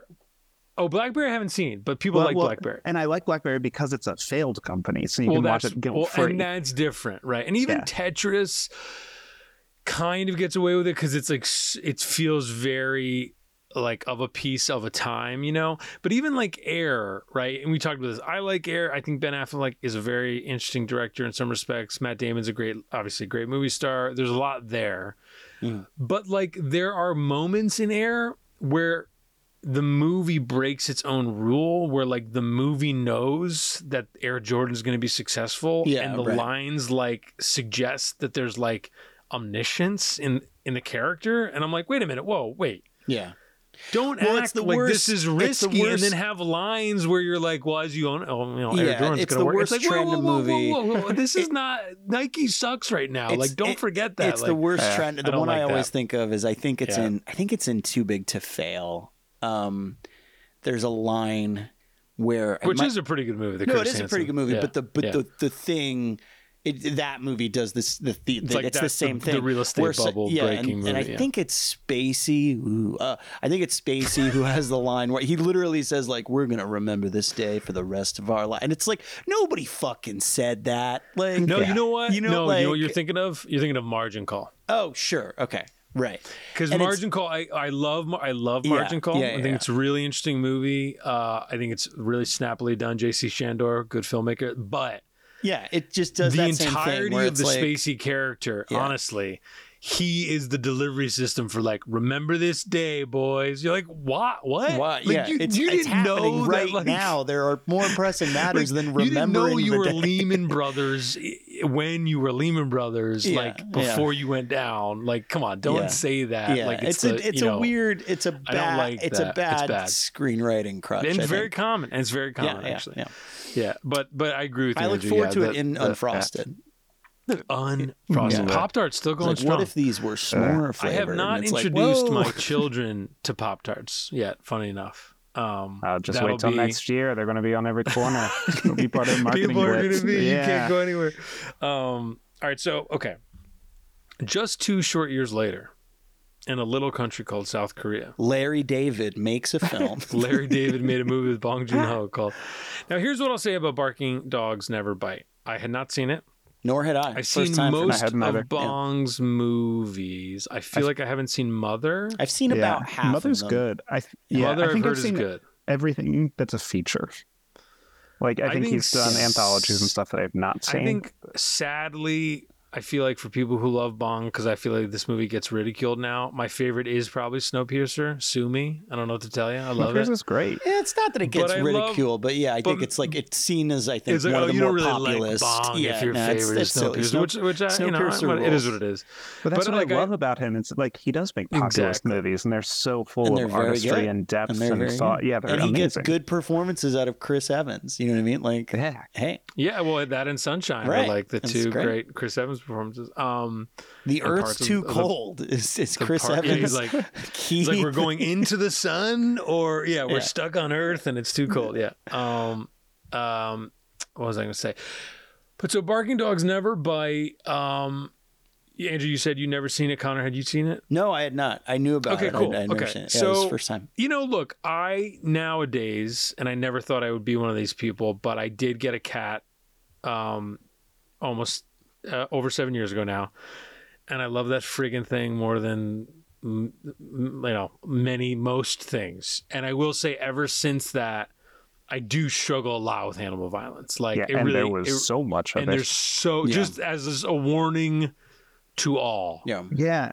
And there is a lot to the point it almost is I'm both suspicious and impressed because the movie opens with a big fat title card of like no animals were harmed. And when you watch it, it's like how were they not? It's like that dog is hanging by its from leash. That's not a fake dog. How's that? Right. And so it's one of those things. Like that shot actually is the one in particular that I was deeply so. That's the one. Very unsettling. This dog wasn't dying for like 2. Let's just quickly do the synopsis just so we could get because it is this movie. Can you do it? Because there's so much. I'm not. It's actually just close your ears. Dan. It's weirdly a simple story. Like it's not actually also it reminded me of Sour Grapes because it starts from the pettiest place. That's true. Right? That's true. I'm going to give the basic plot, right? Yeah, keep it basic so essentially it's about a grad student, right, named Yunju who is angling, he's down and out, he's married, and he's got his wife is expecting, right? They live in just an apartment, and he is. Is it Seoul or Busan? It's Seoul, right? I think. I don't. They never say it. They never say it. It feels like Seoul. I don't think they specify. Yeah. Anyway, keep going. Sorry. But anyway, so he's angling for a professorship. One of his coworker, just colleagues, basically has said, like, look, like so and so just got a professorship, and because they went out with the dean and they got wasted and whatever, and they basically bribed him. So like, you should probably do that, right? And he's kind of bumping up against that, and he doesn't love the nature of it, and he's just really kind of, he just, is really, really. I mean, this is one of those. We'll get into it, but this is one of those first director altruistic things where you're like, oh yeah, he was just always doing this, right? Like it's very much like sets of characters trapped within systems that they thought would elevate them, and instead they're like trapping them, and they have their own set of rules that make things much, much worse, right? Like, and like knowing what baby tastes like, and that it tastes better than famous monologues. Yeah. He knows babies taste best. That is such an insane thing. Delivered with beautifully. A really great line from delivery. Snowpiercer. I haven't seen Snowpiercer in a long time, and I was like, I did not remember that scene. The Chris Evans thing where he's like, I know that babies taste best. We're like, oh, Jesus, say less. Anyway, keep going, please. Sorry. But point is, structurally and thematically, if you've watched Bong Joon-ho's other movies, you're like, okay, like I get where this is coming from. So you have Yunju on the other side, on one side, who's dealing with that. And then on the other side, you have Doona Bae, who plays Hunyam Park, who basically is she works in like a copy office. Yeah, like it's kind of like a it's like a messenger service. Yeah, they have to they're like a copy printing office, but they also like, it seems like they notarize documents and stuff like that too. There is probably some local politics / infrastructure things that just would speak more to a Korean audience probably, but that's the general sort of vibe of the place that she works. And so she is also just kind of, again, stuck in a rut, like looking to get famous, and essentially their two paths intersect because Yunju is sort of driven quietly mad by this yappy barking somewhere within his apartment complex. And it almost in like an Edgar Allan Poe-esque way, right? Like, and he essentially sets out to try and find where this is coming from, and sees initially this yippy little Shih Tzu. Yeah. And this is the opening scene. Yeah. This is the beginning of the film. And he's like, okay, and well, tries to hang it, and gets a gun shy, and tries to throw it off the roof. First he takes it up to the roof, right? And there's a woman who's drying out radishes because they do best in the sun. That comes back a little bit later, but basically he tries to throw it off the roof. It's can't bring himself to do it. Brings it down to the basement to try and hang it.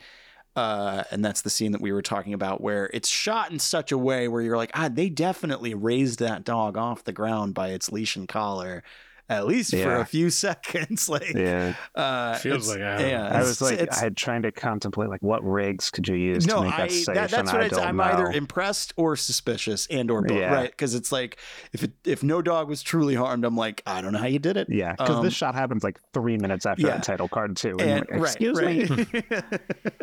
At least it knows. At least it lets you know what it's like, what you're in for. For sure. Absolutely. Yeah.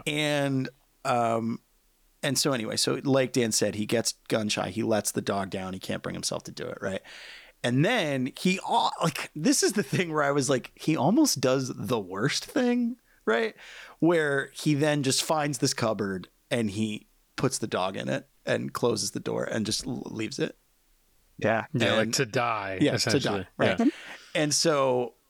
and then it reveals this kind of underground. There's a janitor. Yes. Yeah. Finds a dog, cooks the dog. Very proto Parasite. A little. There's a little bit like upstairs, downstairs for sure. Yeah, like a little bit of that. Yeah, a little bit of that. The janitor is clearly like, he's sort of the third kind Let's just say Bong Joon-ho, there's no way he doesn't love Dostoevsky, right? Like there's so much of that. Like, anyway. And I will say too, I was talking to a friend who had watched this, and I do not have a deep enough understanding of Korean culture to like touch this, but I think because I think Bong is a very class conscious filmmaker, and I think that because dog eating is like permitted in parts of Korea, I think that I just think that there's a lot of stuff happening with class around these dogs that I don't fully grasp or understand. I'd be curious to know if the breeds are also signifiers, right? Yeah. Like, because the first dog is kind of like a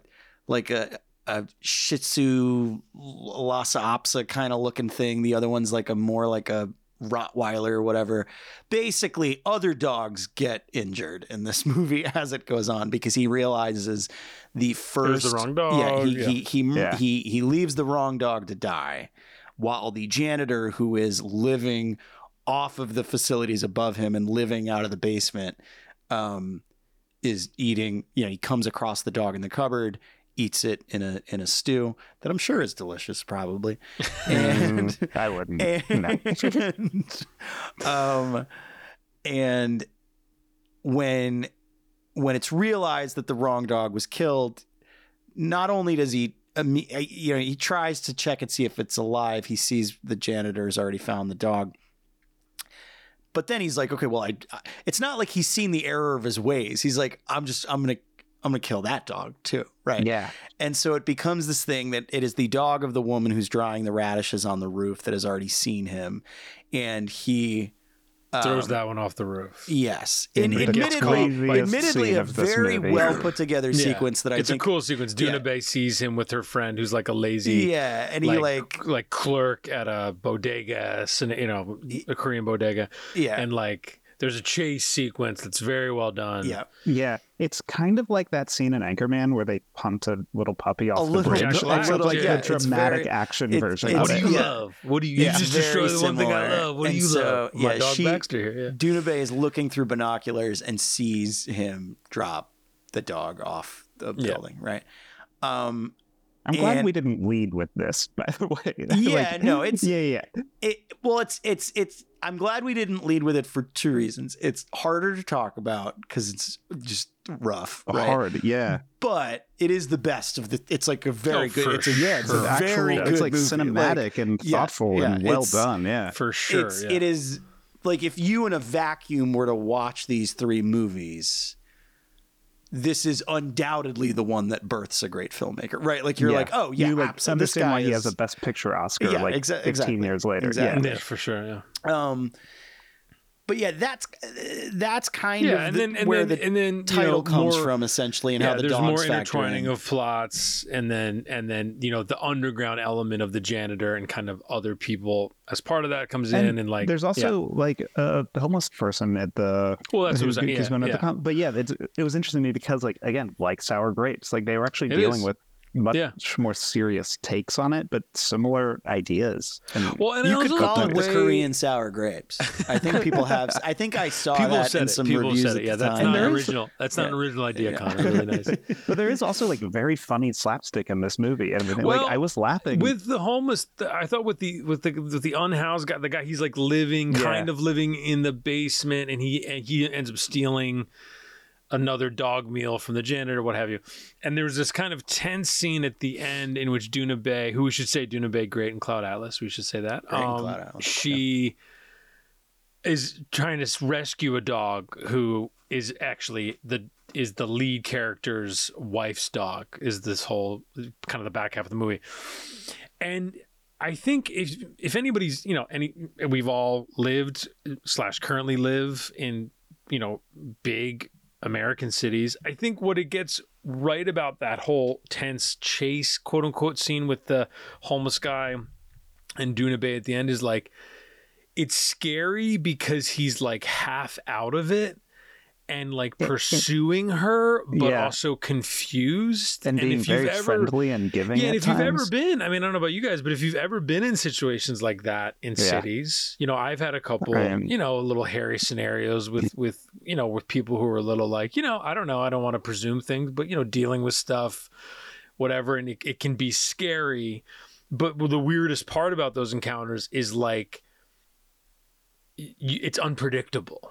Right. Yeah. I think what I mean. And so I think what that sequence does really well is you don't really know what's going to happen. Like he's kind of chasing her, but he doesn't really know what's going on. All of a sudden they're in an elevator together. So the proximity is really close. Not even just really because of the nature of cinematic stuff happening there too, because it like goes into slow motion and there's those crowds of people throwing confetti behind her. I thought that was very great. cool. It's not even that was great. Yeah. What I kind of love about the unpredictability. Well, that's her imagining because she wants to become a. Oh, that's right. Yes, of course. But no, it's good. Yeah. It's not even unpredictable just because of the nature of the setup of that scene, but it's also like you were watching a movie where like multiple dogs have been murdered, right? Which is like one of the cardinal don'ts of movie making. Right? That's a great point. You don't know. You have no sense of what you could have happen. No sense of what could happen now, which is beautiful, kind of like in a suspense way.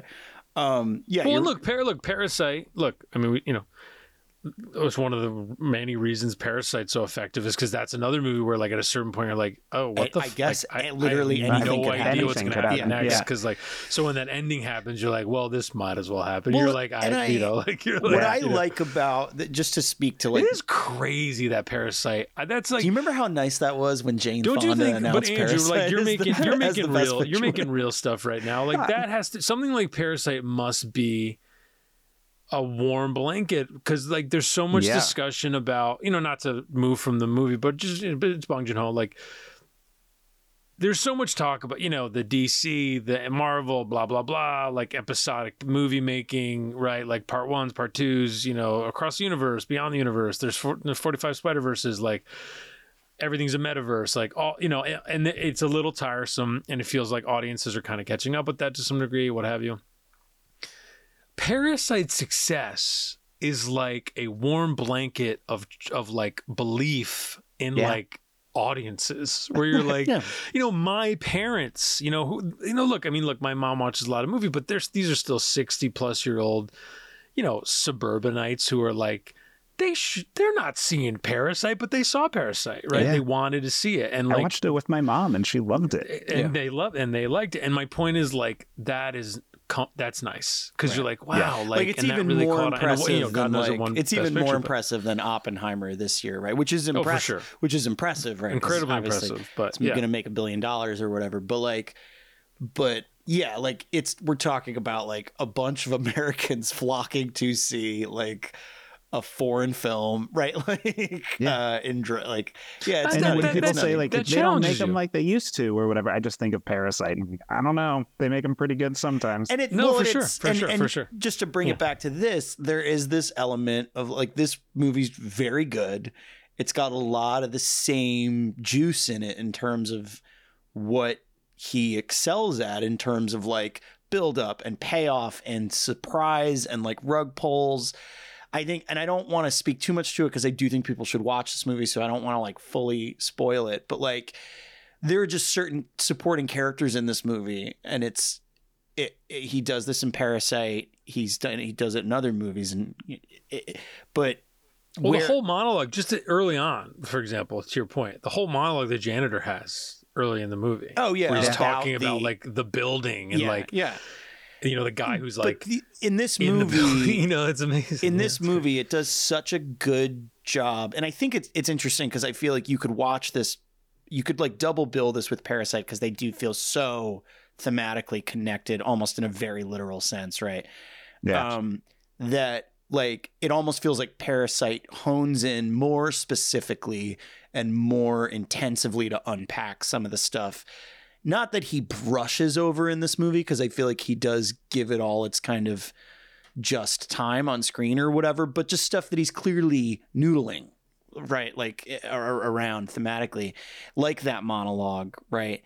And just the notion that like when you're dealing with the presumed nature of certain class structures and the people who inhabit spots within them and why they inhabit them, there's always another shoe that drops. There's always a bigger fish. There's all like it's that kind of stuff happens a couple times in this movie where like, you see the janitor and you're like, okay, well, this guy's just like living the down and dirty, right? And then there's a dude who fucking steals the dog meat from the, you know what I mean? Like, it's like that type of stuff where you're like, oh no, yeah, there's just a whole nother other layer of an even worse life somebody could be living. Right? Not to bring it back to, but it brings it back to the Orwell book, right? There's whole sections of that book about that, right? Where it's like, it's a fascinating when it can be very exasperating, it can be very hard to watch. And I think the thing, and Andrew, you were saying this earlier, the thing that, Bong does so well is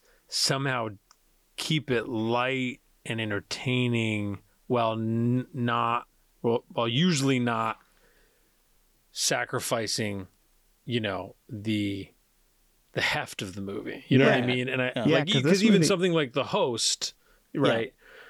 Very entertaining monster movie, super socially, aware. Well, and it doesn't feel like Godzilla's not, but you know what I mean. It's like it's different of a piece. Yeah, it's weird because he almost like I don't. It's to the point where I don't think you could even call his, even though they're so politically charged, right? And socially charged. You can't really call his movies satire, right? Like it's not, because like somehow in all of that juggle, all of the characters feel like real people. They all feel three-dimensional. Like, and I guess that's what I'm getting at with like some of the characters in this movie behave in a certain way for a lot of the movie where you're like, this person fucking sucks a little bit, right? And then like, and then they like reveal a thing to you, and you're like, the wife is the most. I don't want to get into specifics because I don't want to spoil it. Right. But, oh, sure. Sorry. But that character has like a rug pull where when it happened to me, I was like, God damn.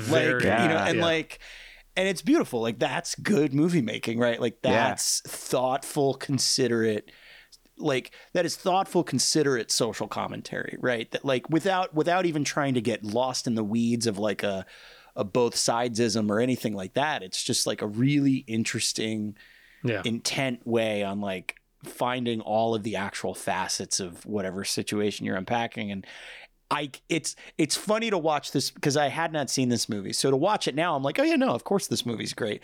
It must have been fucking bonkers to watch this movie in 2000 and be like, who the fuck is this person? Like, yeah, like, because it's great. It's such an assured piece of filmmaking. And granted, he had been making things, right? Like he had been making short films and stuff.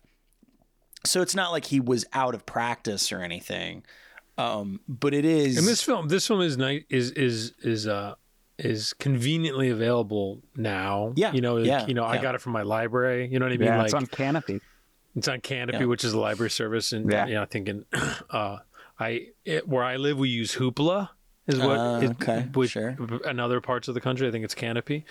But yeah, I was able to get. So I think that's nice, right? If you're looking to watch it, right, you can get it for sure, which is not always the case with some of these kind of older, older films from, even the Asian market, right? Whether it be South Korea or, China or even, Japan. I think Japan's been, in general, more accessible for longer, but I mean, I feel like there are certain Korean films that have been starting to see the light of day, but honestly, it's probably because of Bong Joon-ho winning Oscars for Parasite, right? Like, is probably the thing. But well, in the old boy phenomenon, sure, I think right? Andrew, I do want to bring this back to you because it does feel. I don't want to speak for you as it being an influence or anything like that because you said you hadn't seen it, but it does feel weirdly thematically appropriate to your movie as well, and like everything you were speaking about. So it's kind of this funny little thing where did you watch this movie after having just made your movie and be like, oh yeah, he gets it, like just kinda, yeah. So one thing I've discovered is because when I made my movie, I was like off on my own, just being like, I want to do whatever I want, and I didn't actually like deal with people. And now I'm doing that thing that happens where like suddenly you get a couple meetings and everyone's like, what's your brand, who are you? You have to they pretend there was some sort of thing that was all it was all in service of. Absolutely. And I definitely fumbled the first few times someone asked me that question because like, I don't know, I've never thought about that. But eventually I started telling people, I just started using Bong Joon-ho as a touchstone in these conversations because I do love what he does so much, and he like uses genre and social commentary but does like a high-end artful version of it. And so I started to use him as like a touchstone in everything I want to do. And honestly, when it became an option to watch people's first films, and I was like, that's the only Bong movie I haven't seen, I just immediately was like, well, that's the one I want to watch, hands down. Yeah, that's great. No, and I think, Connor, you're right. Yeah, and look, American Meltdown, it's like, it has a similar track where it starts as one thing, becomes another thing, and I think often those, that stuff's harder than you think it is. And I always, when we talk about movies that do that, I think it's always important to say that because I feel like if you can pull it off, it doesn't seem hard to pivot in your narrative where you're like, all right, now it's going to become this. It's like, okay, if you pull it off, you don't think about it. Right. And I think you do a good job in your film. I think Bong obviously is often doing that. I think honestly, probably one of the reasons people maybe bristle at Snowpiercer to some degree is because it's so directly down the line, literally, right? Where it's like it's never, that movie doesn't really do that, really, right? Whereas like it does a little bit, but to me, one of his great movies is Memories of Murder, because that whole movie is like just this. You think and I definitely don't want to spoil that movie, but you turn that movie on being like, oh, okay, a murder mystery. And then it's like, and look, I think Park Chan-wook does a little bit of this in a totally different way with Decision to Leave more recently, right? Sure, it's a very different movie, but it's a similar trick he's pulling where it's like, like, oh, okay, like a little Hitchcock movie. And you put it on, and you're like, by the end, you're like, what? You're like, no, right? But you're no less engaged. You're just, no. It's just like Memories of Murder. Memories of Murder. You're like, it's like an Otto Preminger. It's like a 50s Hollywood murder mystery. And then by the end, you're like, wait, this became something totally different. It's funny you bring up Hitchcock because like his best movies are the ones that pull that off so successfully, right? Where it's like you think you're watching one thing and then halfway through you're like, oh, this is a different thing. Like, you know. Yeah. Well, Vertigo being the Psycho, most direct, Vertigo, Psycho obviously too, but like, Psycho, I guess directly so, right? Yeah. Sure. But fucking Psycho, pretty good Psycho. Good movie. Have you heard about Psycho? You guys heard about Psycho? Pretty good. Yeah, that's Gus Van Sant, right? Yes, indeed. It's the Gus Van Sant movie. Yes. Yeah. Gus Van Sant Psycho. Talking to somebody. Kind of good. Let me tell you something. Can I tell you something? Like one of the most exciting things is to tell somebody who's like, you know, a fan of movies, but maybe not like, you know, it's not like the thing they do. Maybe tell them about Psycho, the Gus Van Sant, and it just watch their eyes be like, what did he do? You know, so he remade it, and he did every shot the same way, except Vince Vaughn fully masturbates in that one scene, as opposed to like intimating Perkins doing it. Even that, like, it is still a shot-for-shot remake. No, but it's just the shot is the same. Do it, yeah. And like you hear the sound design is the real I love that thing. Van Sant was like, the only change will be we're gonna hear him jacking off. Yeah, he knew which I what was think is important. in the book, right? I've actually never read the book. And we also didn't even mention the fact that Sour Grapes is about a character who can self-fillet. Oh my God. I'm so glad you caught that before we wrapped up. And there's literally that shot of on the back of the couch where that actually might be Connor. You keep bringing this back of like the best frame shots from Sour Grapes. I keep saying it's like shot formally terrible. From Maybe behind him, and then his head just shoots up. You're like, oh my God. Wrong. He was born with 2 less ribs than other people have, so he's always been able to. Well, you know what's weird about is that around the time that like Marilyn Manson rumor started? Do you think that Sour Grapes somehow just trickled down to elementary schools and we were like, this is possible? Well, like I said, it was on the VHSs that I watched all the time. So. That's like a Berenstein Bears thing, right? Where it's like somehow we all like it's like the Mandela effect. It's like we all just were like, oh yeah, it's Berenstein. I was like, no, it's Berenstain. It's like, oh yeah, Marilyn Manson could suck his own dick. We all were and told he was that. on the Wonder like Years. 12, we all were told that. We were told. Right.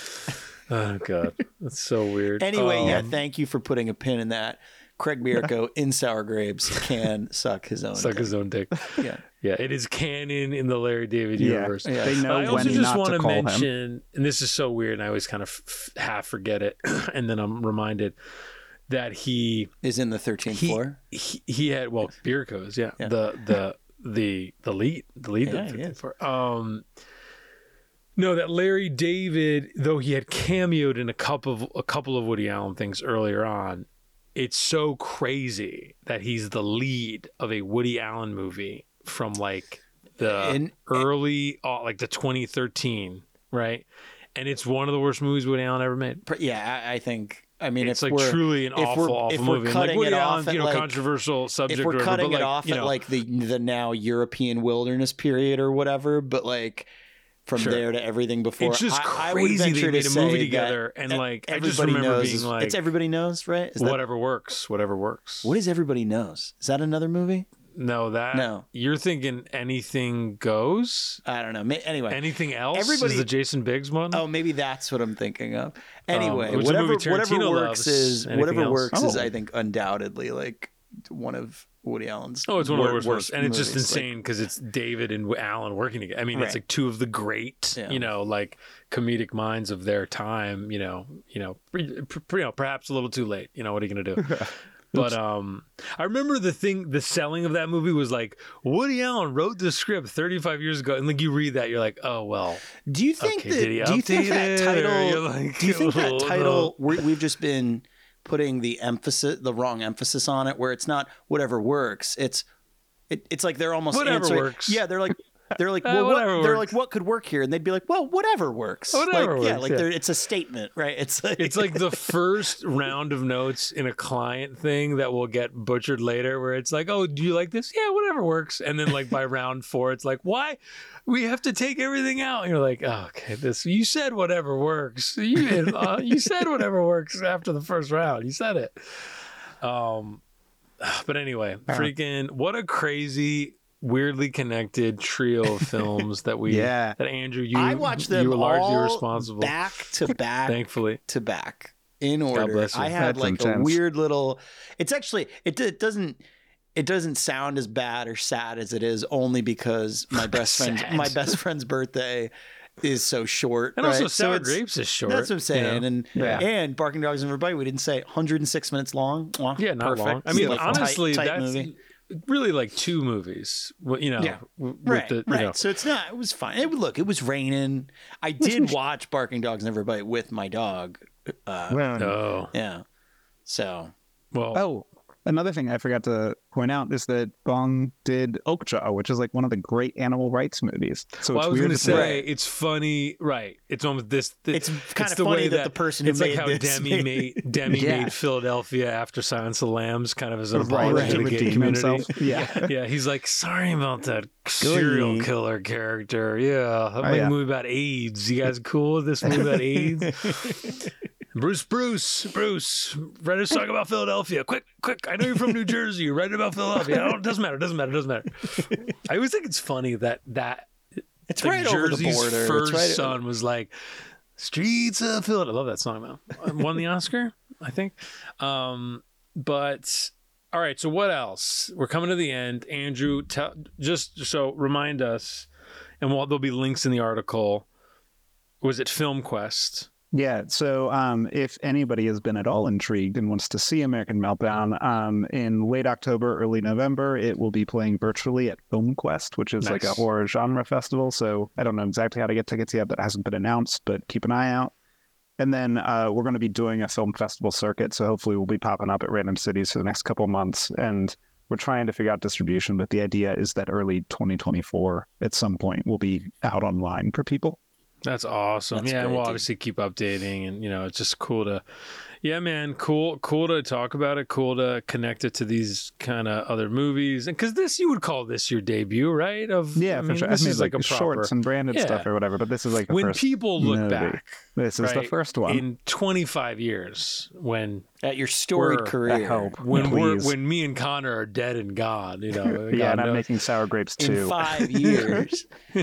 in 4 years. Yeah. People are gonna be like, Andrew Adams, his first movie was this little movie called American Meltdown. Yeah, and I'll go find podcasts to hear people break it down. That's what I'm That'll be saying. fun. Yeah, exactly. The next Yeah. B-side will But be I have been like obsessing over first movies for the first couple of years to be like, how did they do it? What's in it? And are there a all that. couple others like that have struck your fancy first movies that Yeah, are I just mean, like there's some that are like, like P.T. Anderson started very strong and all that. I was really true. surprised by the Safdie brothers, The Pleasure of Being Robbed. Yeah, which I've not seen. Yeah, it's like very DIY, very, very like micro budget feeling, but it has like a spark and a life to it that was really thrilling and honestly inspired a fair amount of my movie because I was watching it being like, I want to do this. And then I went and wrote a movie about a pickpocket from a movie called The Pleasure of Being Robbed. Now, their first movie that really broke through was Heaven Can Wait, right? Is that what it's called? Or no, I don't know. Heaven knows Daddy what. Dog- Heaven knows Yeah, what. Heaven Knows was What. the and name Daddy of that movie. Longlegs was another big one for them. Daddy Longlegs too. I guess I'm speaking colloquially. Where like Heaven Knows What was the one where I watched it, and even that has that thing of like,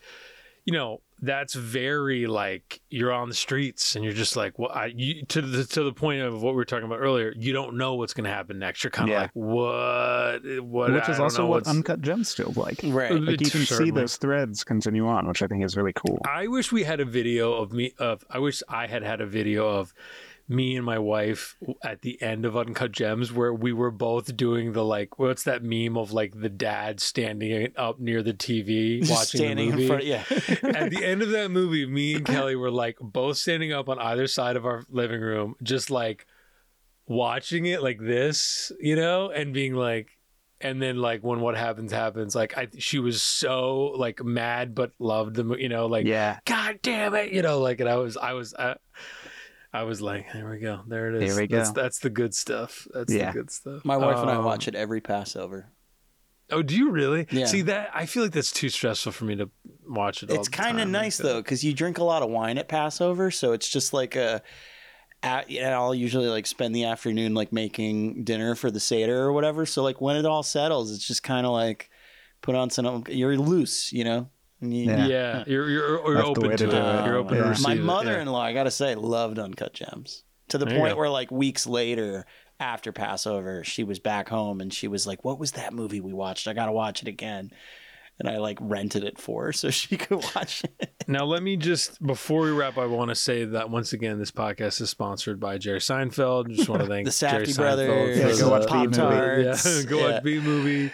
Go watch the documentary Comedian. Please go watch. Get excited for the upcoming movie Unfrosted. Comedians in cars getting coffee every episode. To a Netflix near you.